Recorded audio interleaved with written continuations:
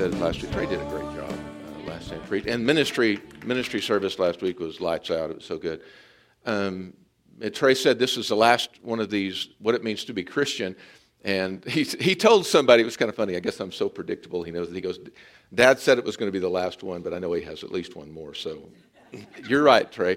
I do have one more, and maybe even more than that.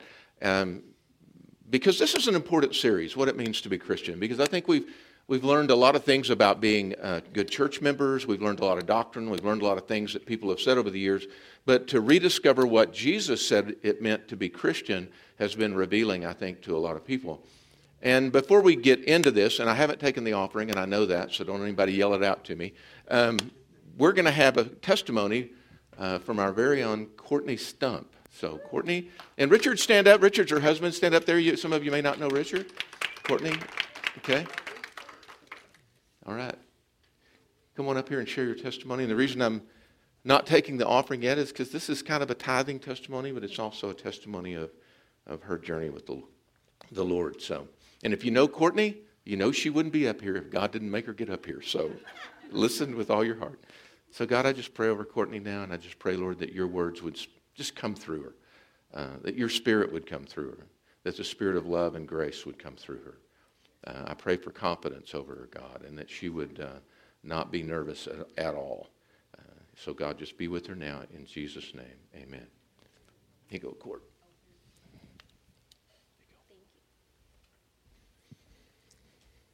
There's only like 20 on. Can you? Hello? Okay. There's only like 20 of you guys here, and I'm still super nervous. I can't imagine the second service. Okay. This church started when I was 13 years old, so I've done most of my growing up in this place. I grew up in a family that always tithed. It was instilled in me at a young age to tithe the first 10%, no matter what. So when I got my first job in high school, I immediately started tithing. I never thought twice about it. When I got married, I was a stay-at-home wife. My husband did not grow up in a family that tithed, so it was an adjustment for both of us. I took care of the finances, so I always just wrote the check. He didn't agree or disagree with it unless we were short, and he would ask that I skip that month. I didn't exactly agree, but with me not contributing financially, I did what he asked. And I knew that he didn't have the same upbringing or conviction about it as I did, so I tried to be understanding. After a month, went to a few months, and then to years, we just didn't even think about it anymore. I always had it in the back of my mind, but we had so many other things going on in our life that I never really brought it up. Our marriage began to fall apart, but I was great at putting on a face in public and letting everyone know that we were fine. Now, I in no way am blaming our lack of tithing on our marriage falling apart. I'm just trying to follow a timeline. For the last year or two of our marriage, I was very unhappy, sad, and lived only for my 2 kids. I poured myself into doing things up here at the church. I wanted to hang out with anyone and everyone I could, just so I didn't have to be at home.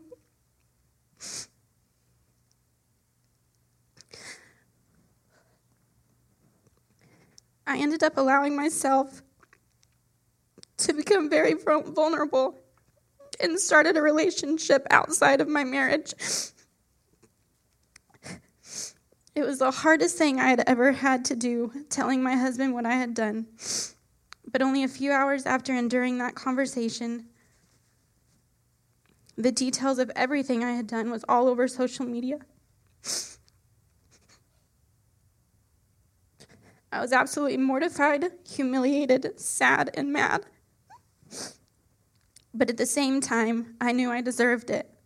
I had not only destroyed my children's lives, I disappointed my parents, I disappointed my friends, and I disappointed this church family.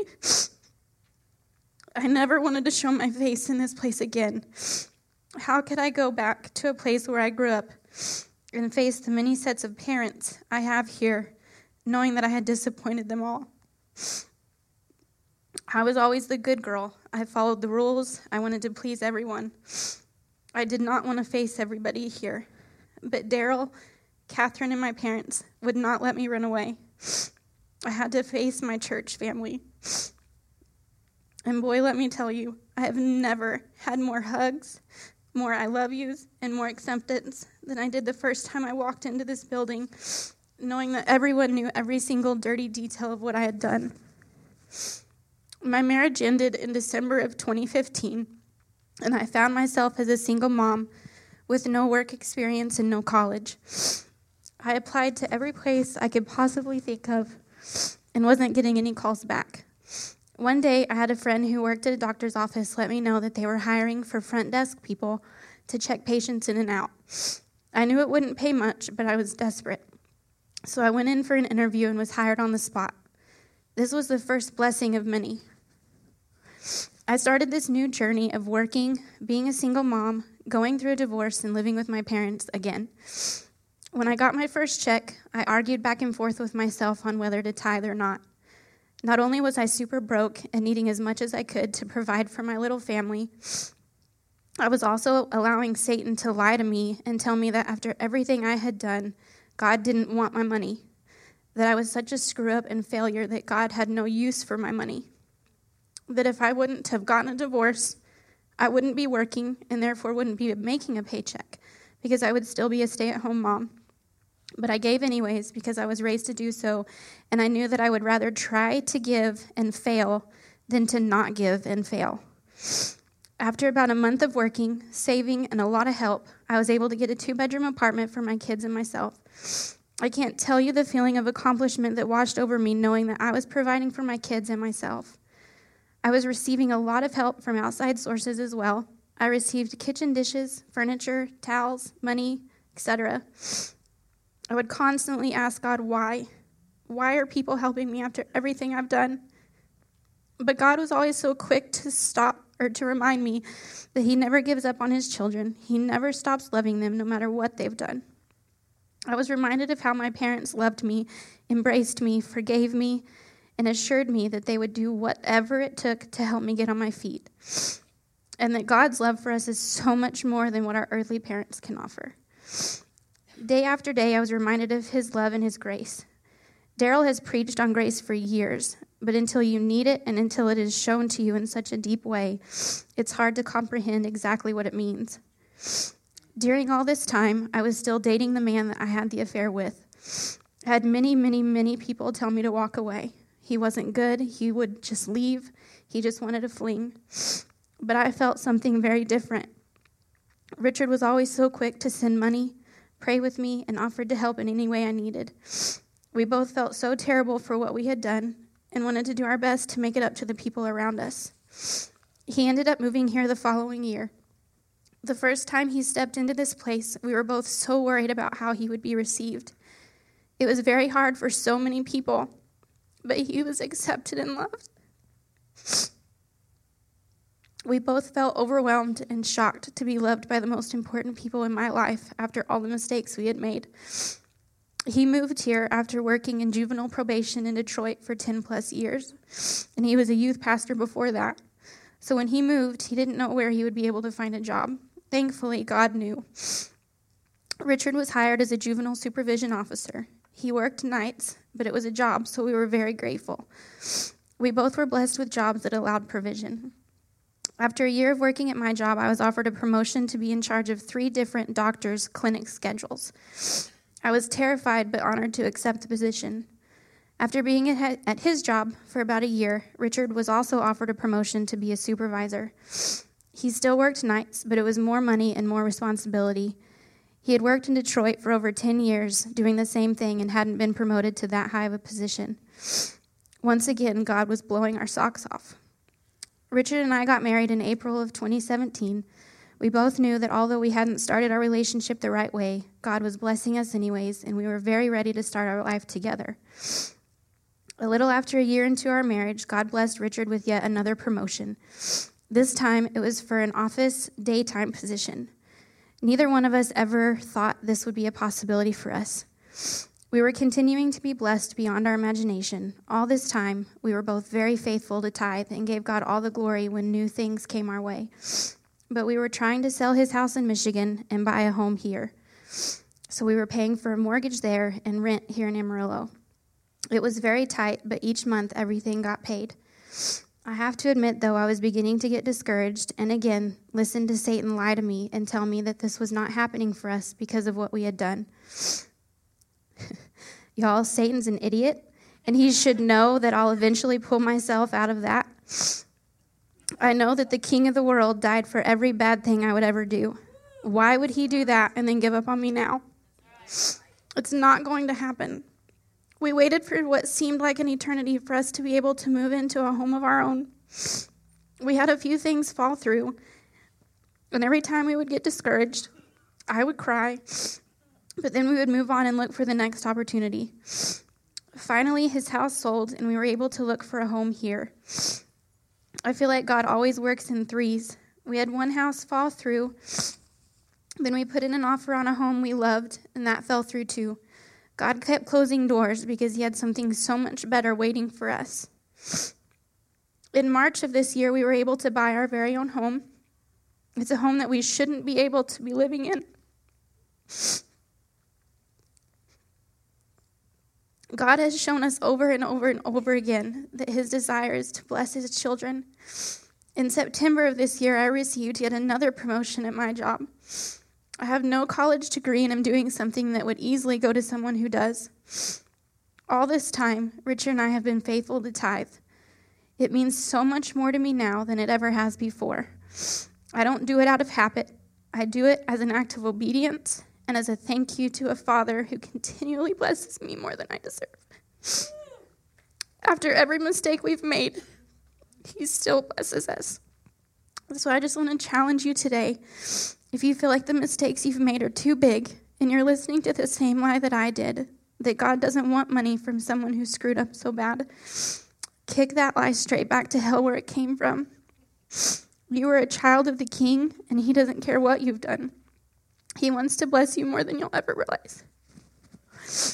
And I want to thank this family. You guys have embraced me, my husband, and our family so much over the last few years, and I'll never be able to thank you enough.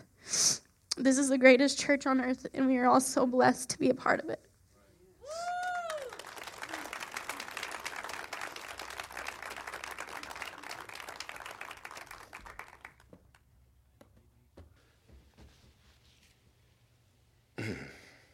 So if you're taking the offering, come on up. Let's take the offering now. I wanted to wait because I wanted to give you an opportunity to hear that great testimony. And if you haven't trusted God in this area of tithing, just encourage you to do that today. So, God, I just pray over this offering now, and I ask, Lord, that you would just receive it in the spirit that it's given. May we give it in cheerfulness, in faith, and like Courtney said, with a big oath, thank you for blessing us even when we don't deserve it. And we love you, Lord. We thank you. In Jesus' name, amen. Thank you, Courtney. What does it mean to be Christian? Well, we're going to talk about that today. I like this testimony, not just because it's a tithing testimony, even though that's really important. I love it because of that. I love this testimony because, and yet you have to understand that she's been in this church since she was 13. She's been in my life since she was 5, and her parents and her. And I've known her. She's like a niece to me, very close to this family. And but I like this testimony because it's details about Christians, a Christian that burns their life to the ground. You know, a lot of testimonies that we hear are people that get up and say, you know, I was like this, and then I came to Jesus, and now I'm like this. And that's a great testimony, because what that shows is that Jesus can change a life. But there are a lot of testimonies where I came to Jesus, and then I burned my life to the ground. Now what do I do? I mean, a lot of people think that once you do something like that, that God almost turns his back on you, and definitely the church turns their back on you. In fact, a lot of people, when you fail miserably, like we can all do, it's not even comfortable to go to church anymore. People want you to even change churches because they really don't want to deal with being around that. They have to face their own feelings, their own consequences. But Jesus, even when we step in to something that's so out of character for us, like what Courtney did, and this was very out of character for her. Not just in her personhood, but very out of character for her born-again character. And like I say, I've known her a long, long time. And when she went through what she went through, it was just like so incongruent with who she was. But Jesus, He knows before we do anything what we're going to do.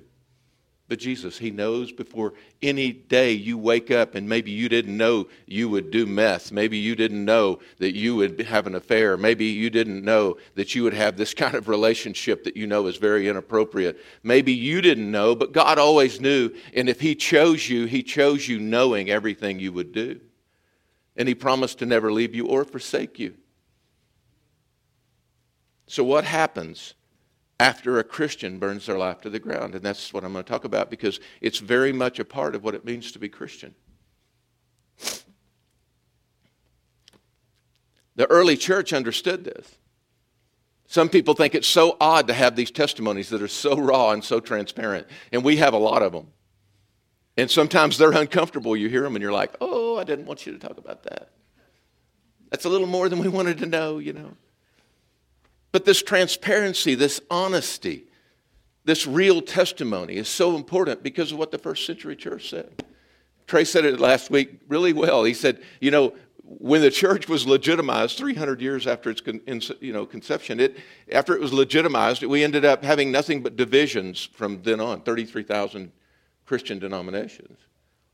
But before that, when the church was just in its infancy, when everybody wasn't clamoring to be right and to have the right theology, when everybody was just loving one another and remembering what Jesus said, they held on to things like this, like what James, the brother of Jesus, said in his book.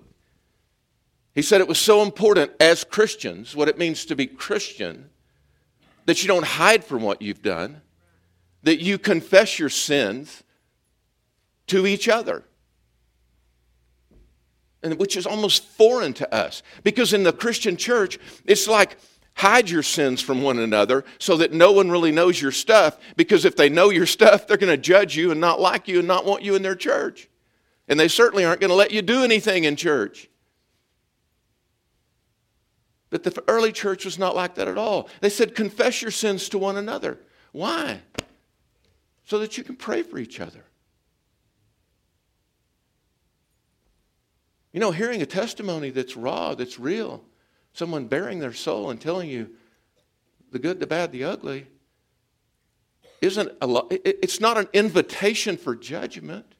It's an invitation for pray. Pray. Because I want to be healed. I don't ever want this to happen again. I don't ever want to go through this pain again. It means to be Christian is that we can not only hear other stories, we embrace other stories, and we can love them and pray for them, and they can find healing because our prayers are powerful and effective because we're righteous, all for the same reason. Not because you're so good, but because Jesus made you good. They understood this. The early church understood about honesty. They understood about failure, even after coming to Christ. You know, the Beatitudes in the Sermon on the Mount in Matthew chapter 5, people read these and they just think there's some random blessings, but there's nothing random about Jesus' words. Jesus is actually showing us a path to get back into the kingdom blessings. When you fail, here's a path to get back into kingdom blessings. And that's what the Beatitudes are. It's a progression. Blessed are the poor in spirit, theirs is the kingdom of heaven. Blessed are those that mourn, they shall be comforted.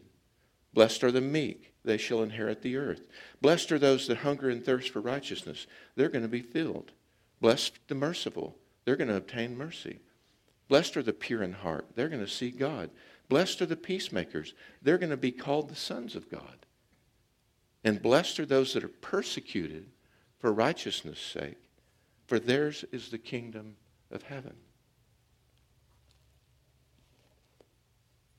This is a progression. This is a way that Jesus tells us we come back into good graces with Him. Not that you lose your grace or that you lose your salvation, but many times we lose the joy of our salvation. Sometimes we even lose the knowledge of our salvation. When we go through something that's so incongruent with our Christian life and we step into sin that is so vile and so offensive to other people, and we've damaged our testimony, what we think beyond repair, God says there's always a way back. And here's the way back. Because He knows we're all going to fail. He knew it before He saved you, that you would have days that you fail. And He starts off by saying, blessed are those that are poor in spirit. Blessed are those that know they have no moral high ground to stand on. There's a blessing that waits for us. In fact, He says those are the ones that are going to enter into the kingdom of God. It's whenever you come face to face with the fact that what you've done is wrong. This is the opposite of what a lot of Christians do when they fail and people confront them with their sin. They say, well, it wasn't really my fault. I was in a bad marriage, this and that and another. And there is a whole backstory to what Courtney went through. I know it because I knew her so well. I'm her pastor. But there's no reason to go there. I love what she said. She said, what I did was horrible and it was wrong. And then whenever all this happened to me, I knew I deserved it. Blessed are those that are poor in spirit. They know they're completely morally bankrupt. They can't go to God with any of their good deeds. They can't go to God and say, it's not my fault. They just go and say, God, forgive me. I don't have any moral high ground to stand on. I'm poor in spirit. And they knew the consequences of what they had done. She said, it hurt my children's lives. I disappointed my parents. Disappointed my friends. Disappointed my church family. I never wanted to show myself in that place again. She mourned. That's what happens when you sin and you know you've sinned and you own it. You mourn because you burned it to the ground. A lot of people, they get to this place, they say, well, I'm not as bad as oh so-and-so. I'm not as bad as that person. At least I didn't do that. That's not mournful. God wants us to be honest. He wants us to be transparent. He wants us to dare to bare our soul and to know that we have no moral high ground, to know that what we've done has serious consequence and it has hurt a lot of people. A lot of people. And we own it.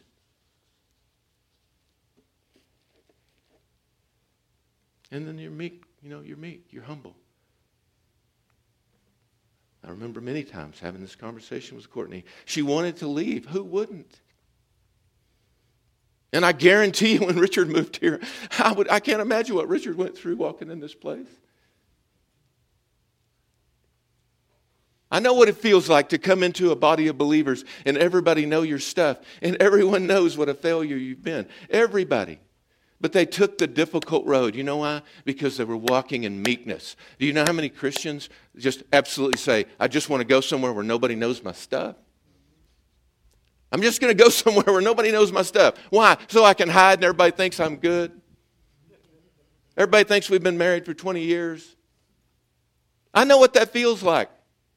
The only problem is it's not the way back to God. To be Christian means you're honest. You're transparent. You don't trade eternal reward for temporal comfort. Because you're Christian. And you know this isn't all there is. And then what happens? A beautiful thing happens. You repent. Repentance is a gift. It's not pulling up your bootstraps and trying to be better. That doesn't get you anywhere. People say, well, you better repent before you come to God. You can't repent before you come to God. You have to experience God's grace. You show me one place where Jesus interacted with a human being and He made them repent before He extended grace. Show me one. Because there's not one. He extended grace every time. Because He knew the encounter with God's grace and His goodness was what would bring someone to repentance. like it says in Romans 2, verse 4. It's a gift. I loved what they said. They hungered and they thirsted after righteousness. We both felt so terrible for what we had done, but we wanted to do our best to make it up to the people around us. That's a direct quote from her testimony. She didn't learn this and try to go down a blueprint. This was something the Spirit of God worked in and through her. She began to hunger. They both did. We want to make it up. We want to do it right. We're not these people. When you find your path back to God, you get to a place where you're willing to give it up and come back to God. You hunger and thirst for doing it the right way. They got married. And although they didn't start well, they wanted it to be a blessing to themselves, to everyone around. They wanted to walk in the path of righteousness. And they wanted to do it right here, where they fell, where everybody knew their stuff. And what happens as a result of that? What she said, Daryl had been preaching about grace for years, but until you need it and people give it to you, you don't really understand it. And suddenly, you're merciful. Why? Because you understand what it means to need mercy. And when you receive mercy, it's so easy to give mercy. Because you know. You know what it feels like. So when people fail around you, you're not standing there judging people. You're not looking down your nose. You're not telling them, I told you so. You're not telling them the consequences of their sin. What you're doing is you're having mercy on them. You're loving them. And it makes you pure in your heart. Why? How does it bring purity? There's just such a freedom for people to know all your junk and to love you anyway. That I can't tell you how good that feels. To have no pretense. That you're not seeing Daryl different on Sunday morning than you are Daryl any other time. You know me. It gives you a purity in your heart because you don't have to hide. You don't have to clean up anything. You just have to be who you are. Because everybody knows who you are. Wouldn't that be beautiful? Wouldn't that be neat if that was really what it meant to be Christian? And you're a peacemaker because you're not seeking to vindicate yourself. You're not seeking to bring vengeance. You're not trying to get even with everybody that hurt your feelings. You're not trying to get even with everybody that's judged you. You're a peacemaker. You just want there to be peace. It does something into your heart. It gives you a different mindset. You're not trying to straighten everybody out. You're not too worried about what anybody else does because you know the consequences and you know that God has this way of just getting people where they need to be. You're at peace. And you would think the final thing in that, because you've walked this road and because everything has gone the way God says it's going to go and you're right back into His blessing, that everything is going to be, you're going to be praised. Isn't that the P that should be here? But it says, no, you're going to be persecuted for righteousness' sake. Because the truth is, sometimes when you hang your dirty laundry out on the line, people take that as a license. They think, if you said it, we can talk about it and we can judge it. Just because you know something doesn't give you liberty to talk about it, and it certainly doesn't give you liberty to judge it. But that's what happens. And Jesus knew it. He said, you're going to go down this road, and it is a tough road, but you'll be persecuted. But blessed are you, because you're right back into my presence.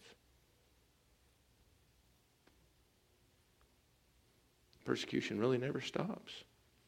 He outlined this path to get back. And you know what? The path, get back to God after you've failed, has nothing to do with self-punishment. Has nothing to do with self-condemnation, and it has nothing to do with trying harder. I love this from Richard Rohr, because so many people don't understand grace. So many, even after all these years, we just don't get grace. Richard Rohr says, I bet 85% of Christians still think they're going to come to God by doing what's right. It's not the way. But most of us think like that because most of us don't understand grace. There's no evidence that this even works. There's no evidence in the Bible that anyone came to God and got right with God by keeping the law. Not one person has ever become righteous by keeping the rules. Ever. There's no evidence. But we act like that's the goal. There's no evidence it works. In fact, quite the contrary. This preoccupation with being right and doing it right, it usually creates, and he says, forgive me for being so blunt, anal retentive personalities. They're usually judgmental, preoccupied with themselves, and very often not in love with God, not in love with life, not in love with their fellow humans. I have found this to be absolutely true. People that think they have a high moral ground that they can judge others from, this high moral ground that they can tell other people how they should be living, they're not even fun to be around. It doesn't make you Christian, it just makes you self-righteous. But most people don't know what it means to walk in grace. Because most people are talking about, you just need to press in, brother. Press in. What does that even mean? Press in. And I'll tell you what it means. Try harder. Pray more. Fast more. Try hard. Doesn't do anything. The only thing that does anything is to walk in humility and brokenness before the Lord and let Him lift you up. He said the humble will be lifted up. The prideful will be brought down. It's easy. Just come to Jesus. Choose Jesus and not pride. Because most people, they have a Moses view of sin. The reason 85% of Christians act that way is because most of them are looking through the lens of Moses' law. When they see sin, they see big sin, they see little sin, they see real bad sin, they see a whole lot of sins. They see all these different ones. Oh, that's a bad sin. Oh, you're really going to hell, brother. You know, that's extra hell for you. But Jesus' view of sin is sin. Do you realize that Jesus didn't die for the sins of the world? He died for the sin of the world. You know what that difference is? Because He doesn't look at all those different variants. He just looks at sin. And He took it. And so when we see sin, we shouldn't see big, little, many, less. We should just know that every one of us, all have sinned and come short of the glory of God. What difference does it make whether it's a green, blue, red, or yellow sin? You know? Oh, well, I only do the yellow stuff. I'm in a little bit better shape than you, green people.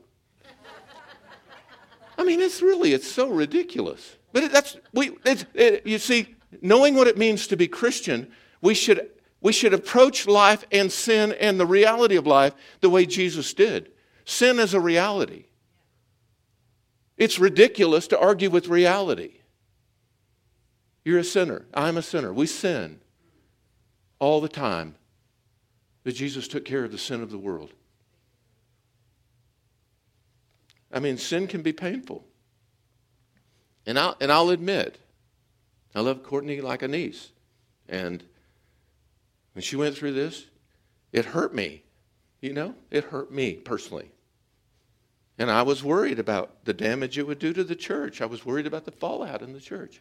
I'm a pastor of this church. Courtney's been here since she's a little girl, and everybody knows her. Everybody knew her husband. Everybody knew all these players. But what was I going to do with what I knew? What was I going to do? You see, it all had to come down to how I see things. How I could see things. Because the dirty laundry is inevitable. But how I view that dirty laundry, how I see people's brokenness, how I do it, it has everything to do with me. Because it's my viewpoint, my paradigm, my perspective that determines on how I treat people and how you treat people. You don't know that. It's all up to you. The problem's not the dirty laundry. Everybody's got dirty laundry. The problem is what your perception is of that dirty laundry. How do you see it? Because it's out there. This story about this young couple moved in this new house, this new neighborhood, and they'd get up every morning and they'd have breakfast, and they were in this new neighborhood, and the wife would go over to the window every morning while she was doing the dishes, and she'd look out the window, and here'd be the neighbor hanging up her laundry on the line. And the woman would see the laundry, and she'd go, she's hanging up dirty laundry on the line. She didn't even know how to wash clothes. She's hanging up dirty laundry on the line. Her husband would just sit there and look at her, whatever. Next morning, she'd get up. They'd do breakfast. She'd be over there doing dishes. She'd look out. Neighbor's hanging up laundry. And she goes, she's still hanging up dirty laundry on the line. This went on for like a month. Wife, I can't believe she didn't know how to wash clothes. She just hangs up dirty laundry every day. And then one day, after about a month, they got up, they ate breakfast, and she went over and she looked out, and the lady was hanging up her laundry, and she goes, well, hallelujah. She finally figured out how to wash clothes. I wonder if she started using soap. You know, somebody taught her how to wash clothes. And her husband said, no, I just got up early and washed the windows. The thing is, our perception, if you're looking through the law of Moses, you're going to have a distorted view of anyone that does anything wrong. Just like this woman did. She thought it was the laundry, and all along it was her perception. It was her paradigm. It was what she's seeing. Many of you look through the lens of Moses' law, and you think you're living in grace, and you're not. The problem is when you look through the lens of Moses' law at other people, you're looking through the lens of Moses' law at yourself. That's why so many of you hate yourself. That's why so many of you condemn yourself. That's why many of you look in the mirror and you're just disgusted at your failures. And you do it over and over because you've never understood the grace of the Lord. You're still trying to live under Mosaic law. And Jesus came to fulfill it.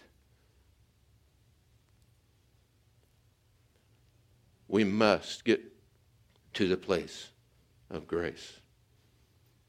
You know, there's no way in the world that I can judge Richard and Courtney. You know, my lens that I look through, I would be the biggest hypocrite on earth because I've done the same things. You know, years ago, I broke her heart doing the same thing. I hurt her.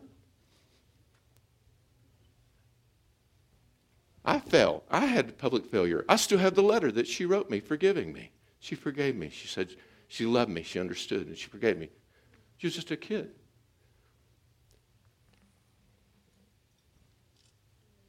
If anybody needs forgiveness in this whole equation, forgive me for being a bad example.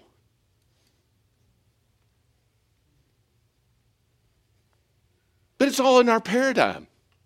We can choose to take some moral high ground. It's been years and years and years since I did what I did. But you know what? It would be ridiculous and hypocritical for me to think that I haven't done the same things. That's what Paul said in Romans 2. He said, you have no excuse. You who pass judgment on somebody else, you don't have any excuse. For at whatever point you judge the other, you're condemning yourself. Because you know very well you do the same things. People say, well, I've never done that. You know, that's the reason Jesus said what he said in the Sermon on the Mount. He said, well, I've never committed adultery. He said, well, have you ever looked at a person and lusted in your heart? Well, yeah, but that's not the same thing. Yeah, he just sees sin like, he doesn't see it like this. He sees it like this. That's why he said that. You've done the same thing.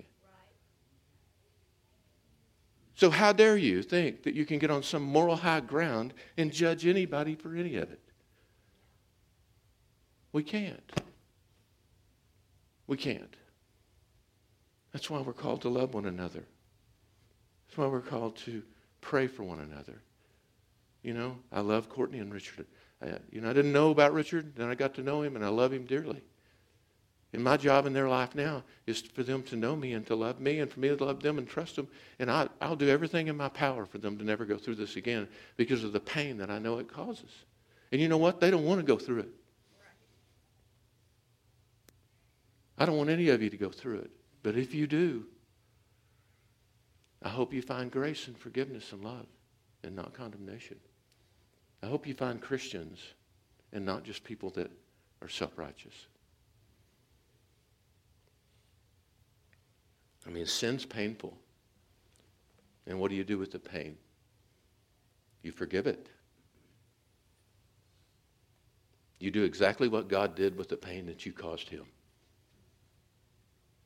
He forgave you, and now you forgive others. That's right.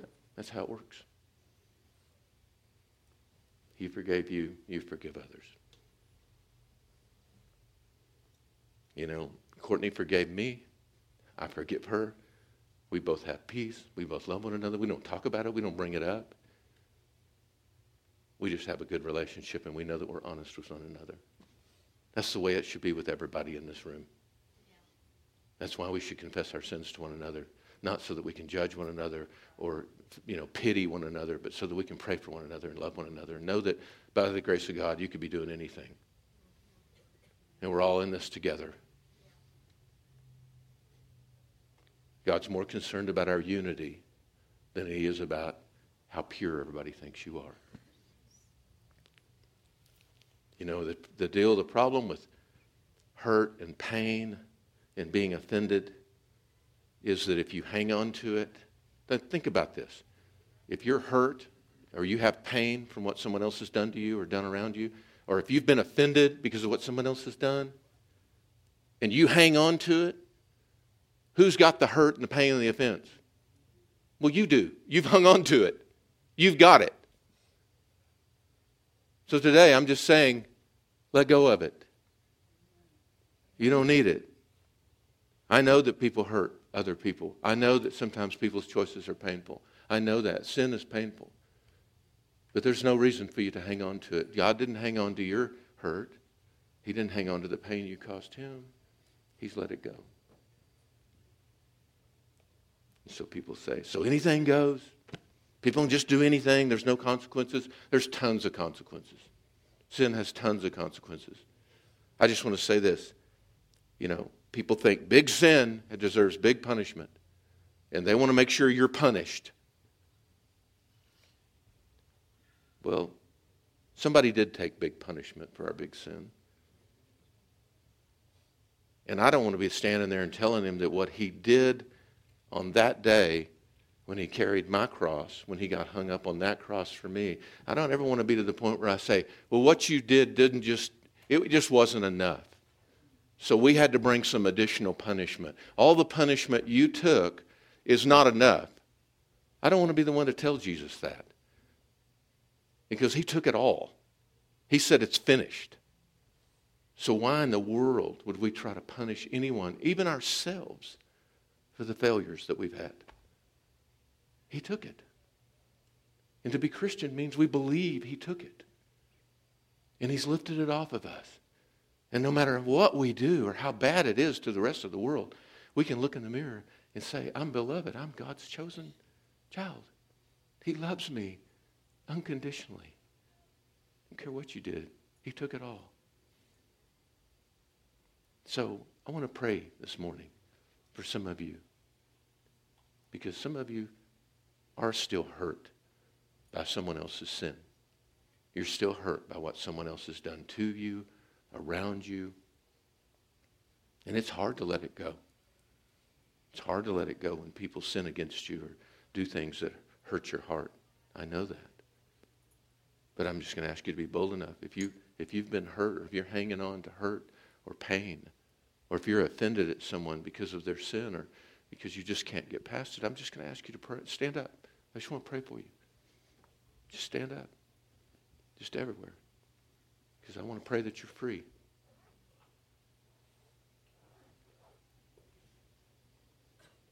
Because this is a heart issue. It's a heart issue. It's a faith issue.